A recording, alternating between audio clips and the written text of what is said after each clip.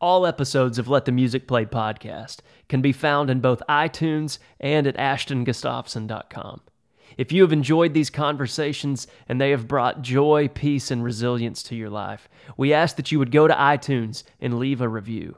Our hope is to share these voices and conversations with as many people as we can. And by leaving a review, you will be helping this light make its way into the world.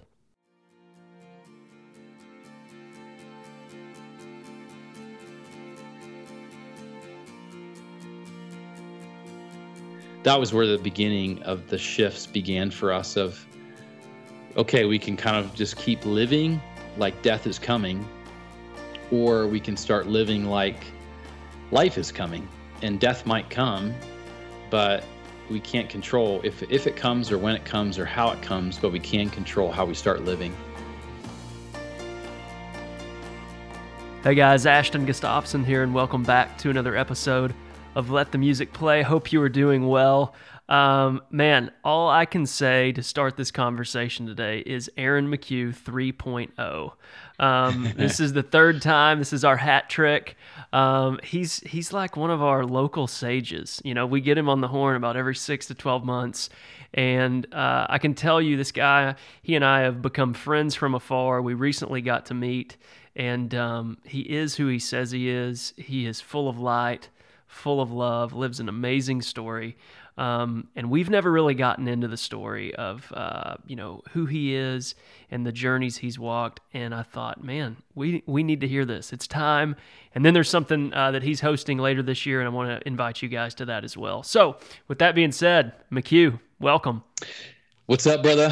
Thank you. Yeah, it's fun. I'm really glad that we finally got a chance to meet too. That was really fun there in St. Louis, and finally just hang out at a table and share a beverage and share some life and story. It was really good. Man, we did. That was a beautiful evening, great conversation. Yeah. And it was like crazy. You and I got to like share a stage. I went up and then you went up.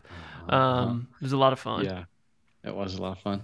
Yeah, and how killer was that meal too? So Ashton and I got invited to have this private meal with two others, and it was back in the kitchen, right, in the Four Seasons Hotel. And so it was the sous chef comes out and he prepares this, what was it, 7 course with wine pairings or something? Eight courses? Yeah, at least 7 or 8. Yeah, it was, I would say, of all of the nice meals I've had, that has got to be one of the premier top. I can't think of others that compare very well. Yeah. So I'm just going to say it's one of the very top, but I really don't have a peer to it, so it may just plain and simply be the best meal and experience I've ever had that way. It was awesome, full of color.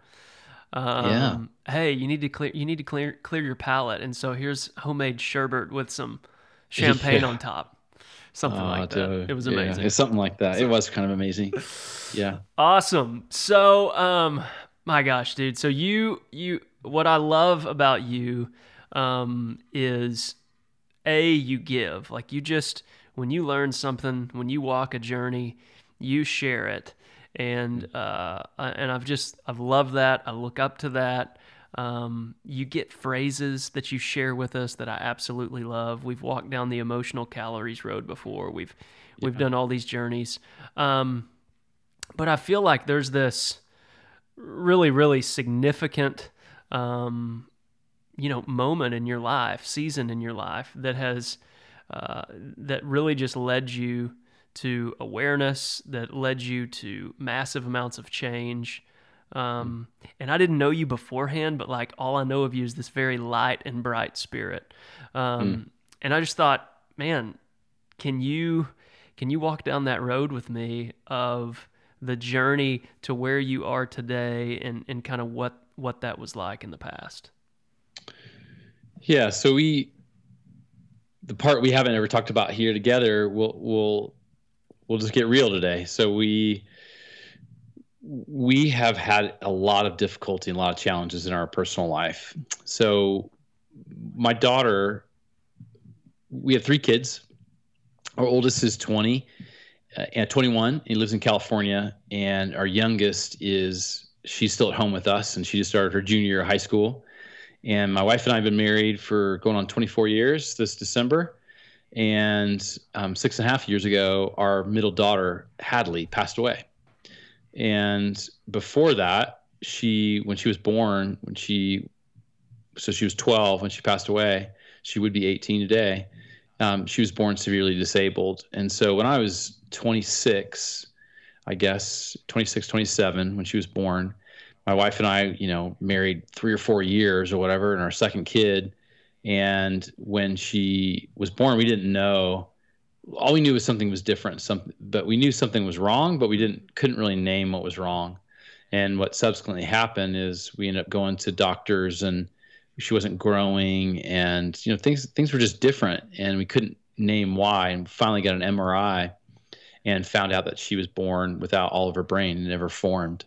And so here she was at 4 months old and not growing and not getting bigger, and her head wasn't growing. And it turned out she had basically underdeveloped brain, which then we sat down with a doctor, and he said, let me just tell you how this is going to go. She probably will never leave home. You cannot go a day without health insurance, and this will be the most difficult journey you can possibly imagine going forward. And at the time, they didn't really have like a diagnosis, prognosis. All they could just tell us was she doesn't have all that she needs in order to be capable to live a normal life. And so what that ended up looking like then was she was wheelchair bound her whole life, and had cerebral palsy and seizure disorders, and was tube fed, and it was brutal. She didn't walk or talk or crawl, and she was a beautiful, beautiful person, and she wasn't like a vegetable or anything like that. She had personality and life to her and light to her, and could be joyful, but she also was in like tons of pain, and just every day was, just a good day would have, 2 seizures, a bad day would have 10, and we'd have to knock her out with Valium to make her stop crying and go to sleep and kill a seizure. And, and the rest of us, just 5 of us in the house, and one of us really, really, really, it took a lot to keep her life going. And it took a lot for us to find life in the middle of really just a lot of just kind of slow death is really what it was. And in the end, what took her life was pneumonia. It wasn't her chronic ailments so much, but her body was compromised because she wasn't active and mobile and didn't move around. And so we had suffered through probably, I think we did 26 times in the hospital that were longer than 3 to 5 days, and everything from overdoses from the pharmacy giving us the wrong mixture of a medicine, to broken femurs because we'd pick her up out of her chair and her foot would hang on a Velcro strap and it'd snap her bone. It was really, really, really tough, and tough for our kids and tough for us. And what started to shift towards the end of her life was she was about 10, and she almost died, and we had the hospice nurses at the house and the whole thing. And I remember the head hospice guy called the coroner and said, hey, this is going to be a medically expected death. And if you hear from this family over the weekend, expect it to happen, but don't send fire trucks and sirens. And, just know we're expecting this to happen. And I guess it was basically kind of forewarning them so they wouldn't come in and treat it like a police investigation. Wow. And she like perked up and like popped her eye open and decided she wasn't done. And she went back to school, and we had kids from school come and like make her a quilt and say goodbye to her bedside. And it was crazy. And then all of a sudden she was back, and she was like back at school a few months later, and we're sitting around the table with the school attorney and the nursing staff. And, they were like, are you sure she can be here? Like, well, no, we're not really sure, but we know she loves being here, and it's good for her, and it's good for us, and it's good for the school. So let's find a way for her to be here. And that was where the beginning of the shifts began for us of, okay, we can kind of just keep living like death is coming, or we can start living like life is coming, and death might come, but we can't control if it comes or when it comes or how it comes, but we can control how we start living. And that was where it all began. So this is what year was this? What year was she born? So let's see. So 1997 or 1998 was when she was born, I believe. Okay, so 98. Yeah. I mean, I imagine all hands on deck, 24 hours a day. All the time, yeah. And not just you and Leith, but like your other kids as well. Yeah, and we had medical care. So we had nurses and like basically paid help that we would come in and, to get her out of bed in the morning we had machines, oxygen machines, and basically like you would see like a IV pump. And she had, ports in her chest. And I mean, it was just, she was 24-hour full-time care, and, she couldn't wipe her own tears. She was crying, or she couldn't itch her face because her mechanics of her brain wouldn't allow that fine motor skills to work.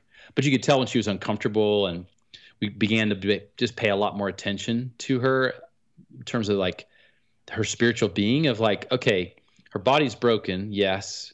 Developmentally, she's like equivalent of a 2-month-old, but we can tell like when she's not happy and when she's happy. And when her brother or sister comes in the room, she like brightens up. And when mom and dad come home, she seems at ease. And so we just started cluing into more of her cues about who she was as a person. And that's what really changed, is we started just saying, okay, we don't know where this is going to go, but this is miserable living like this. And we just started asking different questions. And I remember one of them was in the morning for, I don't know, probably 8 years, we would wake up every morning to her crying and discomfort or seizures, or, laying in bed in the same position for too long and whatever it was. And when I remember, was like I would start my morning in my doorway, and I began to just make a choice of, do I go to her room first and tend to her and see what she needs, or do I go get a cup of coffee first? And it was a real struggle because I felt really selfish that I would go get a cup of coffee first. And I finally started realizing that, no, I think what love looks like is if I go get a cup of coffee first and she's going to continue crying and I'll hear all that across the house, then I can actually go in and engage with her in a loving way, and go in with a cup of coffee with me, and then I can engage with her and offer her love and attention, versus go straight into her room and then I'm just kind of ticked that my life is like this and that her life is like this, and that we're all, so it was just the beginning of it. Every day was the choice of, how's this going to go? And that I have a lot more choice than I knew.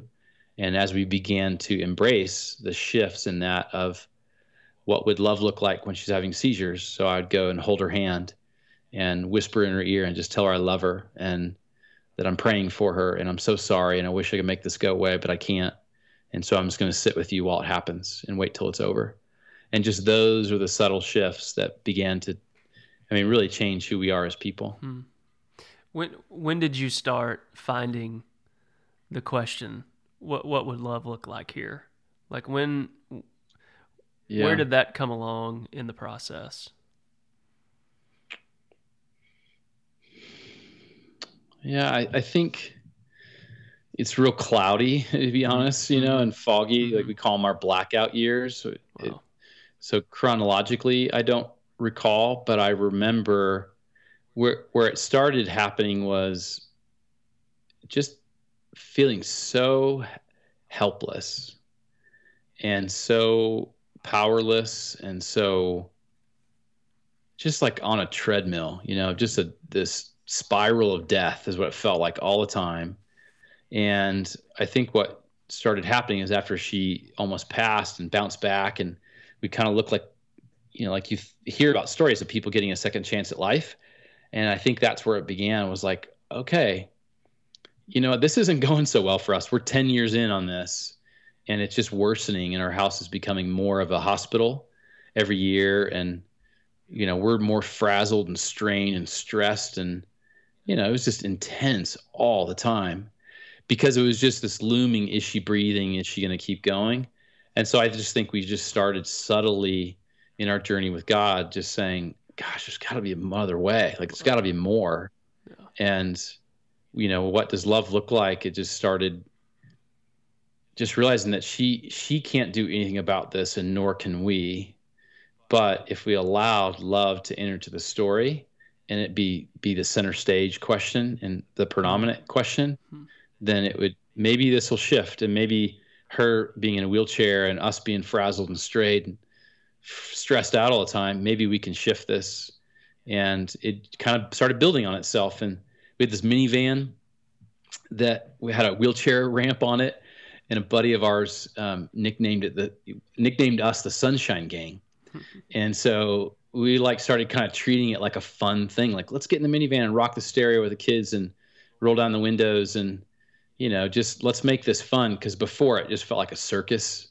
And it was like, man, I can't believe. And we didn't have a lot of friends who invited us to dinner at their houses and stuff because we were just kind of a scene to, show up. And I think some of it was out of compassion they thought maybe if we had them, got invited over, it'd be too much for us to try and mobilize the troop and get everybody out the door. But a lot of it was just, we realized our life was just messy, and we couldn't hide it. Like a lot of people's mess in their life, they can hide, but ours was just so front and center that it really helped people know that we were hurting. And I think for me, it took a long time for me to break and just accept that we went to this Anglican church, and we'd go forward on communion every week. And this posture of communion was you would hold your hand with palms up, and they would talk about this posture of being poor and needy in spirit, and that we would walk down as a family and take communion together and push our daughter. And there was other people in wheelchairs there, and it was a small little 100-person church. And it just began to change something in me and us, and just say, yeah, I am poor and needy, and I can't fix this. And I need help, and I need people to love on us, and I need people to invite us over for dinner. And, I need people to just ask questions and say, hey, what's this like? And I need friends around me that are okay, that I'm not okay. And that I don't have to pretend I'm okay, that this is really hard. And I don't know that I can make it some days. So it just kind of began to sober something in us. But then the joy is actually what came out of it is we're like, dude, this is crazy making, but this could be really fun. So we would start doing things like with our daughter, and we made her brain one year, and we got in the kitchen and we're like, what if we could make a brain for her? And we got in the kitchen with a mixer and threw a bunch of stuff, in a pot, and food coloring. And, I don't know, we made a costume for Halloween, and we just were like, let's just have fun with this, because this is going to go a lot better if we take this with a different approach in a different direction. Wow. And simultaneously, you have this in the four walls of your home, but you also are burning the candle at both ends in your job, right? Yeah. So I have full-blown career and in a software startup environment, and people counting on me and relying on me. And it was intense, and it was not, it was very, this might not work, and this might fail, and we might all lose our jobs. And it was just high intensity all the time. And can be high intensity. So I was then adding intensity from work at home and then from home to work. And I didn't realize it while it was happening, but basically everything was emotionally charged that I did. And everything was very, kind of battle vernacular, and I just kind of made everything a big deal, and in some very unhelpful and unnecessary ways. But I couldn't recognize that in the midst of it. It was only probably again towards the tail end where I started to gain more clarity.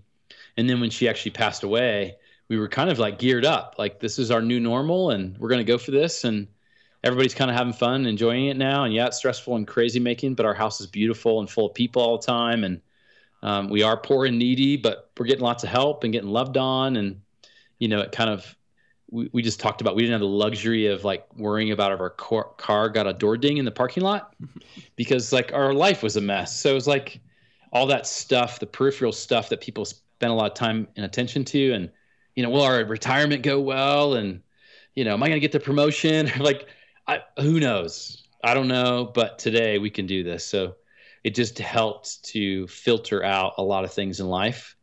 And then subsequently now, years later, we just have become the kind of people that, for the most part, are able to carry a perspective about life and about people and about story and just see things differently, because the worst thing that we could have imagined happening to us happened.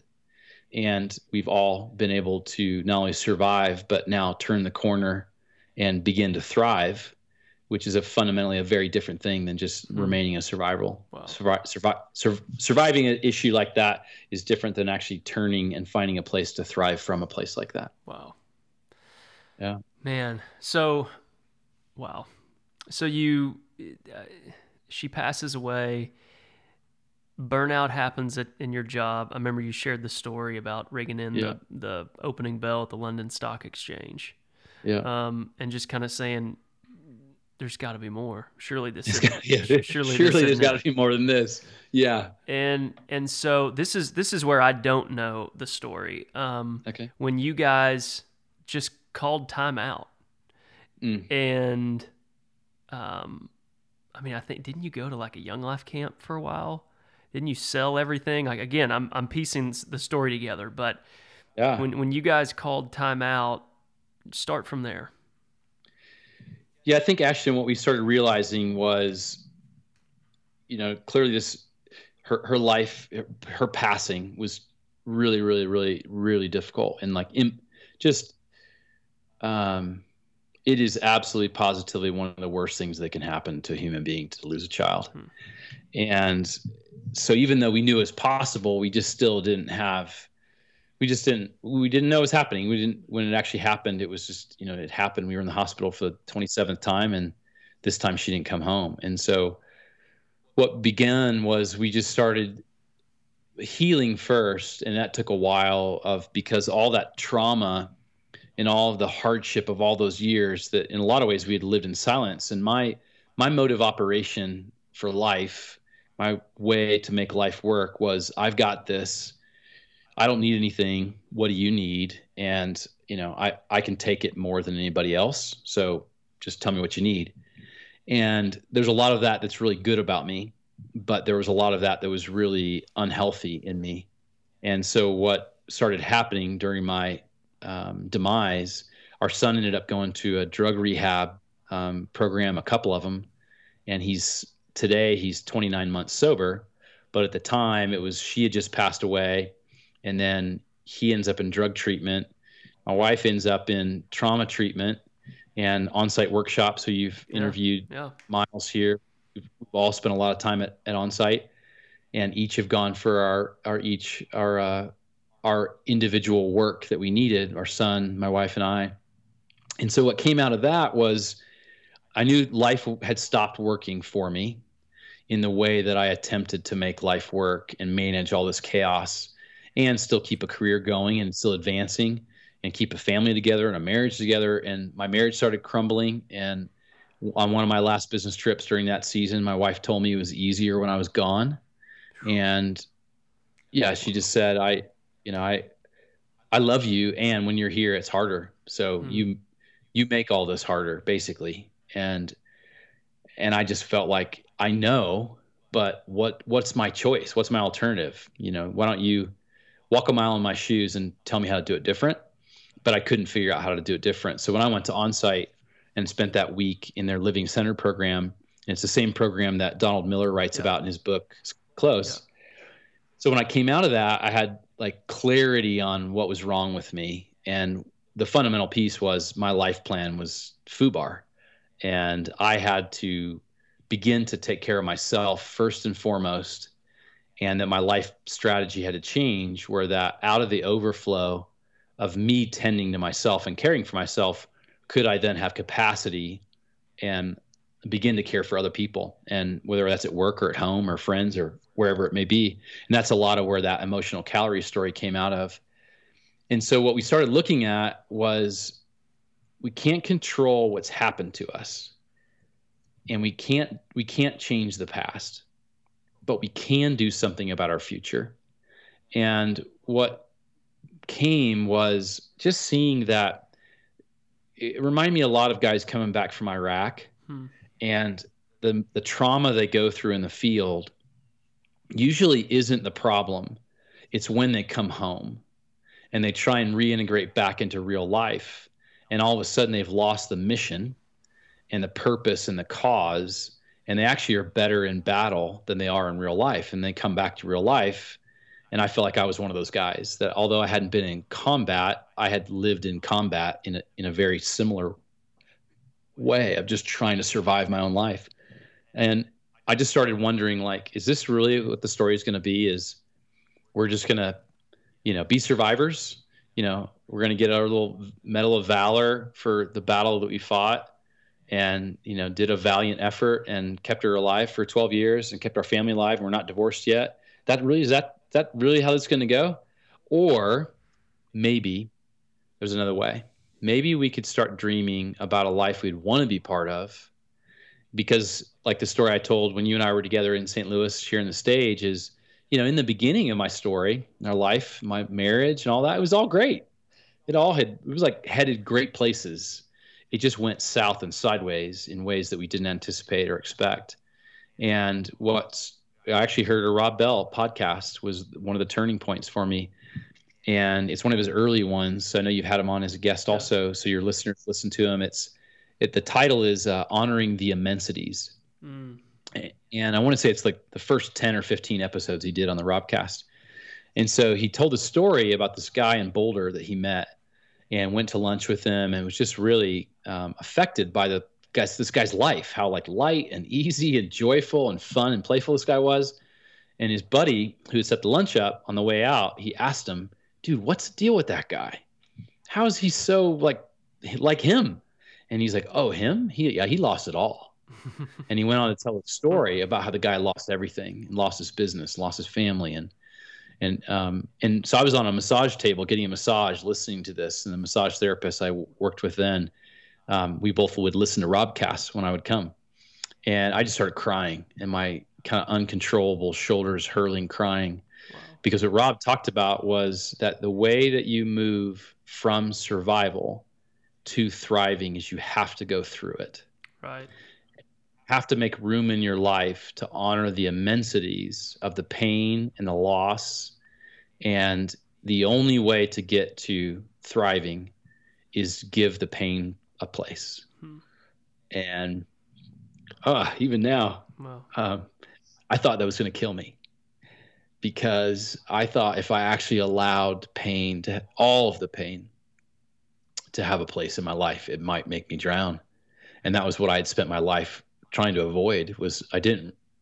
I was cognizant of it and I lived in it, but I never really let it have its full weight in place.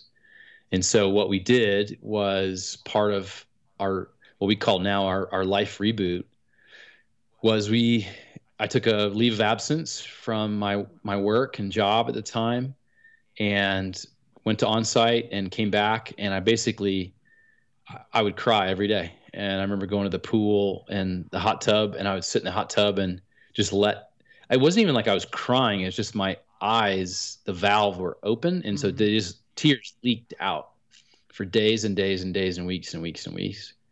And I changed the pace of my life and the commitments I had in my life, and gave this pain.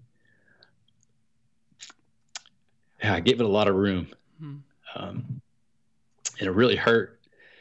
And I always thought that the only way to live forward was to move beyond the pain somehow. And what I've learned is that it's actually it's like coexisting, that joy and pain coexist together. And it's not the absence of my pain that I have experienced joy. It's that I actually gave room for the pain, and my wife, and we've all given room to it and honored the immensities of our life. But it's given us room to be able to experience joy and say, yeah, that's all true. It all happened, and it was all terrible, and it was all beautiful. And now today, as we now re-architect a life that we live today, and we started this reboot, it was a lot of it of just learning to say, okay, that's all true and it all happened, and now I have room for it in my life and it exists with me. I'm not over it, but I've gone through it, and now I can gain some perspective on it. And then we just started dreaming of, what would a life look like that we want to be part of and want to live. And it was a really difficult process my wife and I went to marriage coaching and therapy, and we started this blank sheet of paper. And she's like, I know you, Aaron, have an idea of what you want your life to look like. And Leith, you have an idea of what you want your life to look like, but you guys don't really align on what that life is. And because for me, it was, I got to get out of corporate work. I got to get out of here. It's killing me. I can never go back. I can never work that hard. I had all these I will nevers because of the pain that caused me. Yeah. And then for her and for me, it was like, I'll live in a tent. I'll live in a cardboard box. I'll live in an RV. I'll use every dollar we've ever saved, and we'll liquidate everything. And the marriage therapist, marriage coach, Robin, she was like, hold on. I hear you. Go easy there. You still have a wife, here that needs some other things. And so we were able to, over a period of months, kind of start dreaming again. And so Leith actually proposed, what if we jettisoned everything we own and we start over? And I was like, yeah, yes. Are you serious? Really? Like everything. She's like, I mean it. Like, let's get rid of all of it. And then we went to our daughter and said the same thing. Hey, what if we just got rid of everything? Like wall hangings, wedding china, silverware, sheets, beds. And really what it was in our case, it was less about being minimalists. And it was really more about, there was things in our life that had stored pain, the memory of pain for us. Yeah. So for us, Donald Miller writes about, in his book, A Million Miles in 1,000 Years, he talks about your things in your life are story props like they would be in a play. And if you're trying to tell a play, then you want the props that you have front stage to be specific to the story that you're trying to write and narrate. That's good. And it's so helpful. And so we were like, hey, these are not props we need anymore. We don't need a 5-bedroom big house with a couple TVs and couches and, kids stuff. And it was bloated, 3,400 square foot house. And we were organized and type A, clean. But that didn't mean that every drawer wasn't stuffed full of stuff we didn't need. So we took about 4 months beginning, and just started asking the question of like, what is actually the life we want to live? And do these props suit us for that forward life? Or do these things in our life store pain that we'd like to be rid of? Because in order to get to survival or past survival into thriving, we knew that we had to get rid of the associations of pain. And we were actually living inside our 4 walls, like you mentioned, surrounded by memories of pain everywhere. And so we just said, adios. There's no way we're going to turn this corner. And we believe a lot in the work that we've done at Onsite about, neuroplasticity, like your brain can actually change. Yep. And what you believe and your habits. And there's all this stuff that can get better, but we knew we were not going to get better as people if we couldn't really change our environment and then change our insides. And we knew that somehow, some way, this stuff that we had acquired and accumulated through prosperity and success had actually taken a hold of us. And some, especially for me, somehow owned a part of me. So I became really, in the beginning, resentful of it and resentful of the lifestyle that we were living. And because it cost me so much personally that I had allowed to happen. But that getting rid of the stuff really became kind of a really liberating. It was really fun. Like, so Leith had an idea of holding a Facebook sale and just post on Facebook and said, come to our house these 2 days, come get what you want, what you need, pay what you can, take it, please. It's either going with you or it's going to Goodwill, and we're going to give it away. And so we opened a shoebox, and people in droves came through our house, lots of friends and family and, connections, and people saw stuff on Facebook and saw good deals that could be had. And so we accumulated $7,000, $6,000 worth of cash in a shoebox for all the stuff that we got rid of. And that became our seed money for a new life that we wanted to start. And then we ended up selling the house, and at first moved into a camp and went and volunteered for a camp. And then we kind of went back to that part of the story of when was our life good? And my wife had worked at this Young Life camp, and we had volunteered there together. And we were like, well, let's go back there and let's see if we can just go mend and sit and heal in a place that is full of joy. And the joy is not on us, and it's in an environment and in a place where we know we can get our tanks refilled. And so we went and volunteered and helped and cleaned cabins and worked the kitchen and sat on the porch at night and watched the mountain goats come in, and just allowed the whole life that we had to come back to an idle place and begin from there to dream of what would a life look like that we'd like to be part of. Wow. Gosh, man. Yeah. Wow. So that leads us to today. And I think Bell has said something along the lines of the simplicity on the other side of what was difficult. And again, an outsider looking in, it seems like presence, joy, peace, purpose, passion, life, like these are the seeds you guys are sowing. You can just see it in your life. And now you want to share that with people. I think the most amazing thing that you guys have done is said, I am reporting back from the worst thing you can ever imagine. And I'm standing here and I want to share this with you. And you guys are calling this Reboot. You had this gathering. Was it this year or last year? Yeah, it was just back in May. Okay. So you had this first gathering called Reboot. And then you guys are going to tee it up again this fall and do something similar. Why don't you share with our listeners kind of what you guys are doing?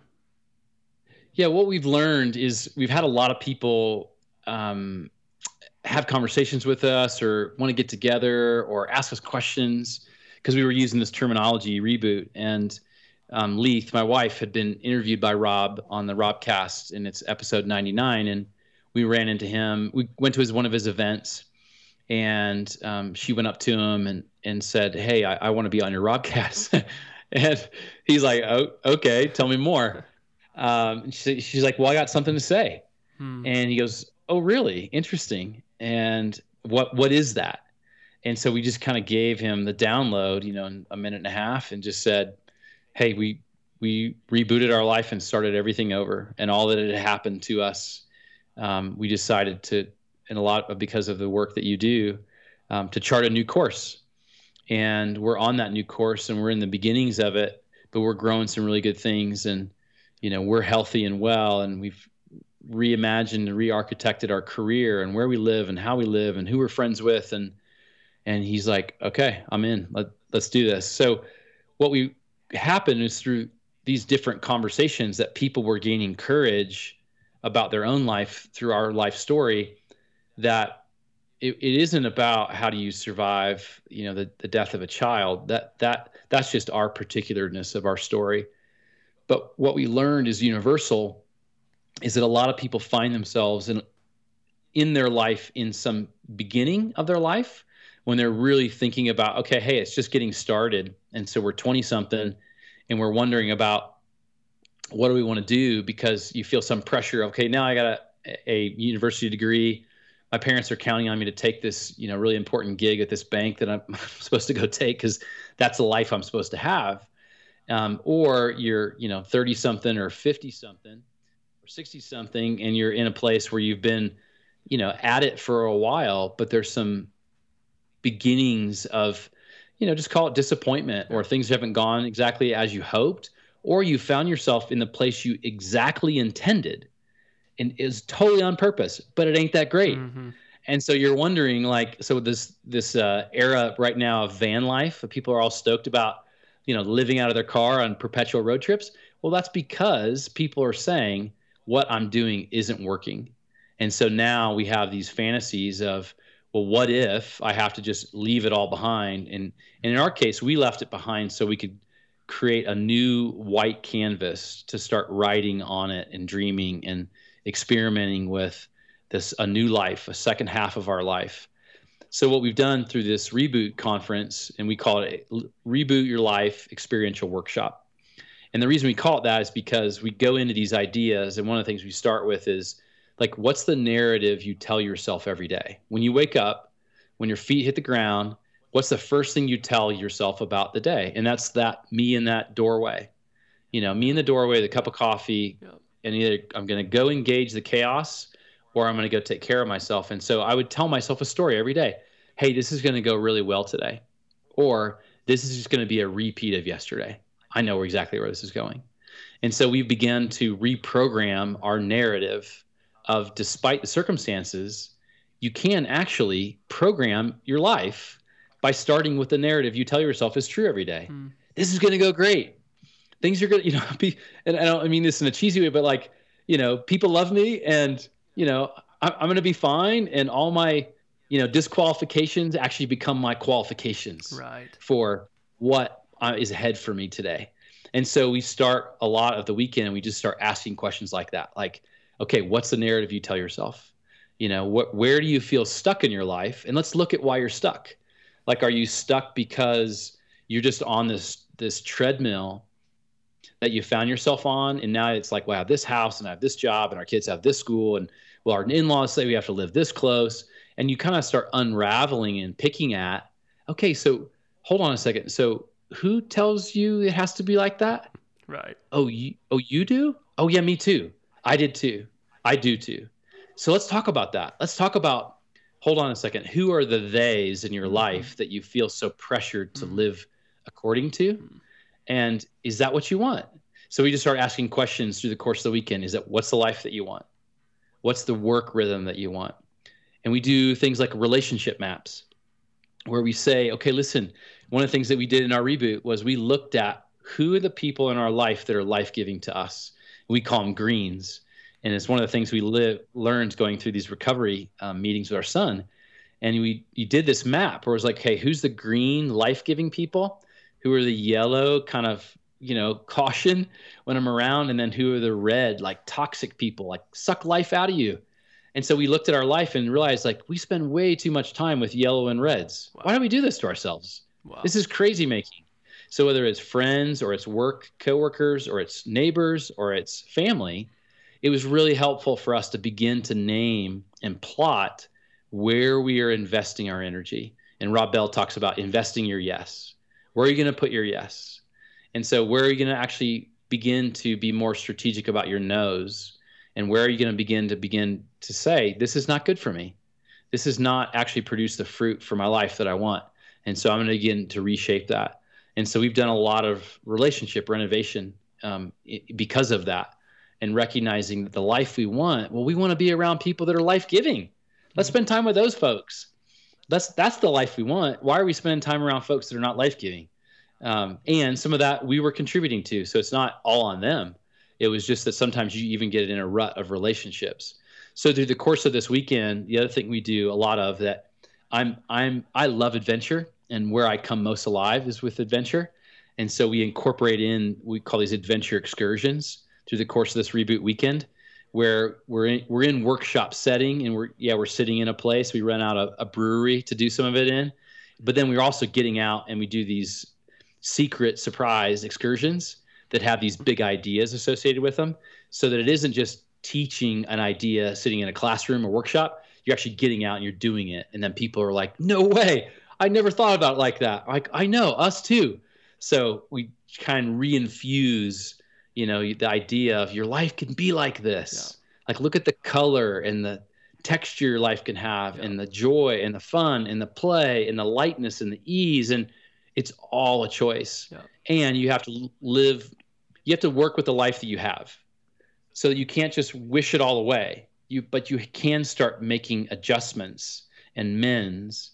And just like a computer, the reason we call it Reboot, and you named it for that from the beginning of our life, was like, it's like mysteriously, I don't know why, when you power down your computer and you power it back up, it works better. Mm-hmm. I don't know, but it just does. So if that's true about our computers and our iPhones and technology in our world, well, maybe it's true about us. Wow. So part of the reboot is just getting away from your normal life and unplugging for a bit and spending. So basically we do a 2.5 days where we spend time working through these ideas, and it's very experiential.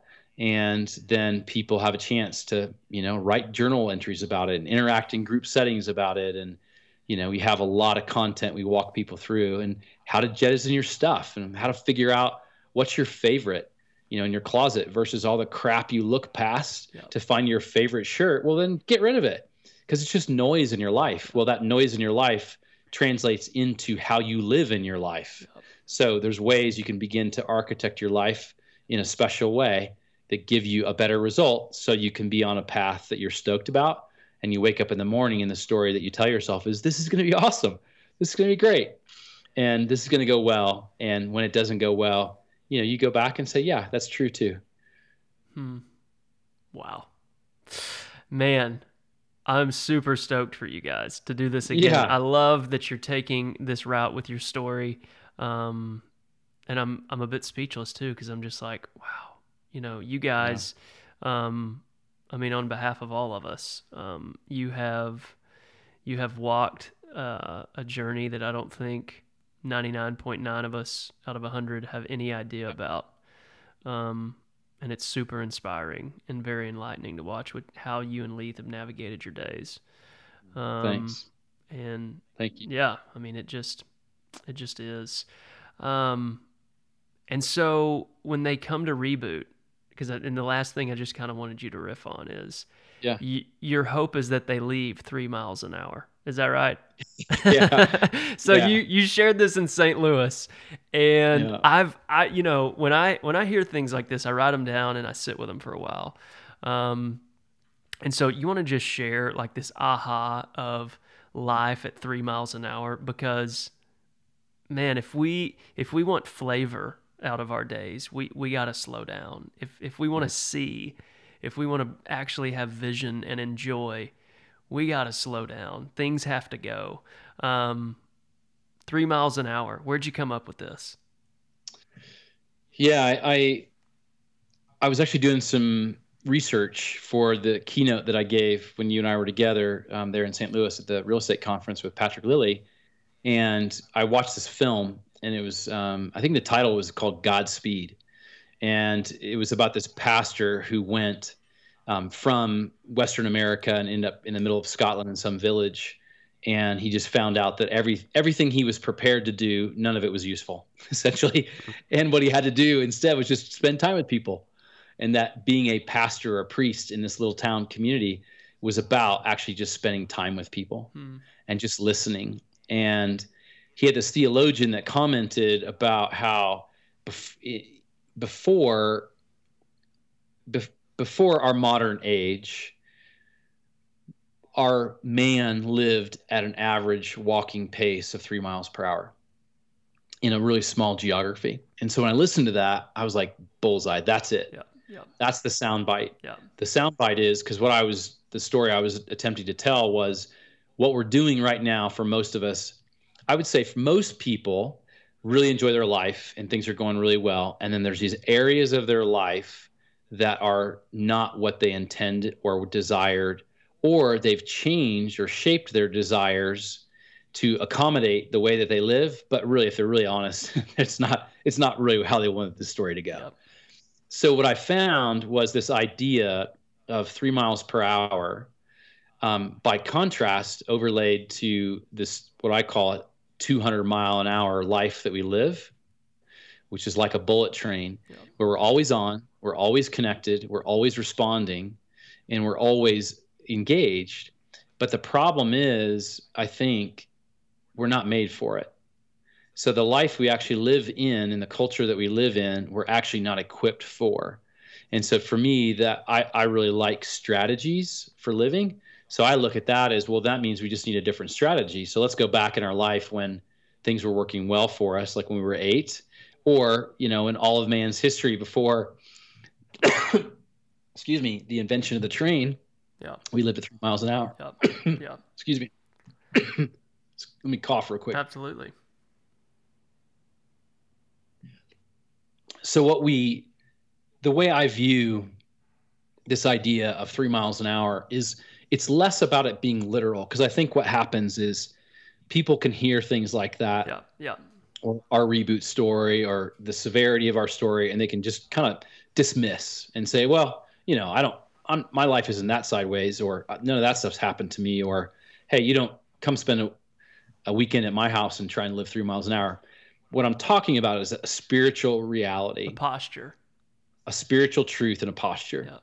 Yep. And what I'm talking about is, and what I've learned the hard way, is that when I approach my day like I'm the commander in chief of a bullet train, it doesn't go so well because I just live hair on fire, always offering, and just it eventually leaves me gassed and not the person that I want to be, to live out of a whole heart, to power my life with this energy that I desire to infuse my life with. So what we found is in this reboot that this 3 miles an hour story is really helpful as a comparison to say, hold on a second, I know you've got to do carpool for your kids. Absolutely. It's totally true. You got to pick up 6 kids and you got to be there. You're a stay-at-home mom. You got diapers, neighbor across the street with 4 little kids. Like we've done all that. I get it. But what I'm talking about is, what if in the midst of that, what if you pause for 5 seconds before you get in the car, you hide in the closet to take 5 deep breaths in and 5 deep breaths out before you go engage in the carpool thing you have to do. Yeah. What if you just listen to your favorite song? What if you call a friend and just leave them a voicemail from high school? What if you take a walk to get the mail versus drive your car? So what I'm talking about are subtleties of shift, of change, but they're agreeing with what I believe we're designed for. Yeah. And I believe we're designed for connection, for intimacy. I believe we're designed to be engaged. I believe we are designed to be full of joy. I believe we are designed to have a powerful life, and whatever that life is for each of us. And I believe we're supposed to show up to it fully present and alive. And this idea of reboot, or mends and adjustments, or narratives you tell yourself, or a 3 mile an hour, pace, those are just shifts to begin to, again, challenge, because the culture tells us one way and it's not working for us. So that means we have to go back to some different questions to say, well, what if there's a different way in the life that we have? And we can begin to, I call it architect, or craft a different way, which some of that to me just starts with a heart posture of, okay, I got to do this different. Yeah. And 3 miles an hour is a pace that I can get my head around, because that means I'm walking, and that means everything's slower, and everything, which means I have to do a lot less. Yeah.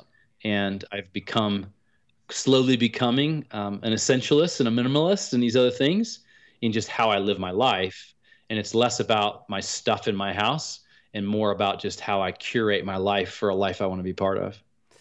You get to do a lot less, but you get to enjoy a lot more. Yeah. Amen. Oh, yes, sir.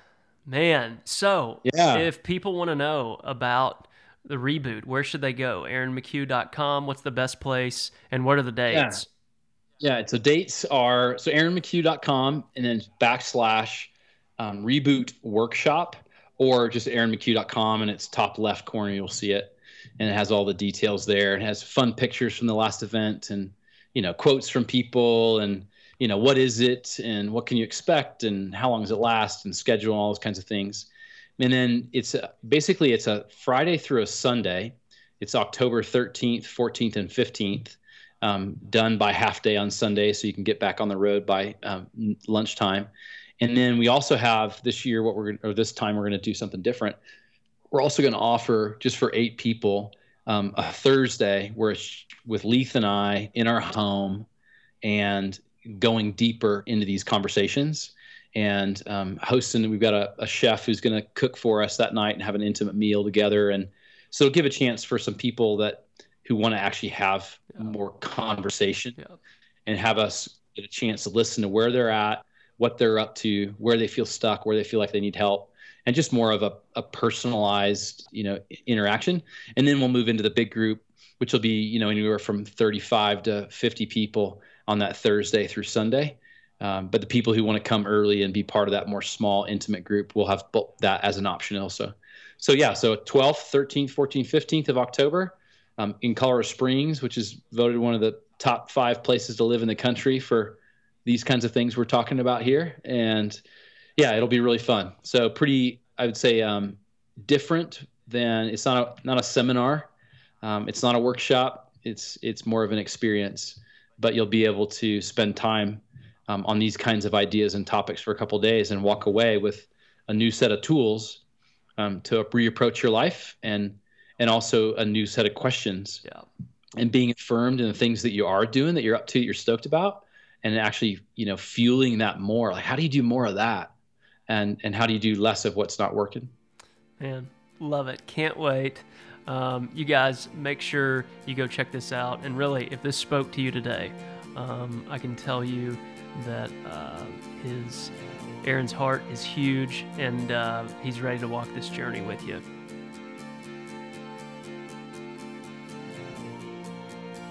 You can stream this episode and all other episodes of Let the Music Play podcast, both in iTunes and at ashtongasofson.com. If you have enjoyed these conversations and they have brought joy, peace, and resilience to your life, we ask that you would go to iTunes and leave a review. Our hope is to share these voices and conversations with as many people as we can, and by leaving a review, you will be helping this light make its way into the world. Thank you for entrusting us with your time. We know it's your most precious resource, and we are so grateful to have you join us as we do our little part in helping humanity tune up into a beautiful and lovely song. And so as you approach this week, may you pause by the orchid, listen to the bluebirds sing, and be love.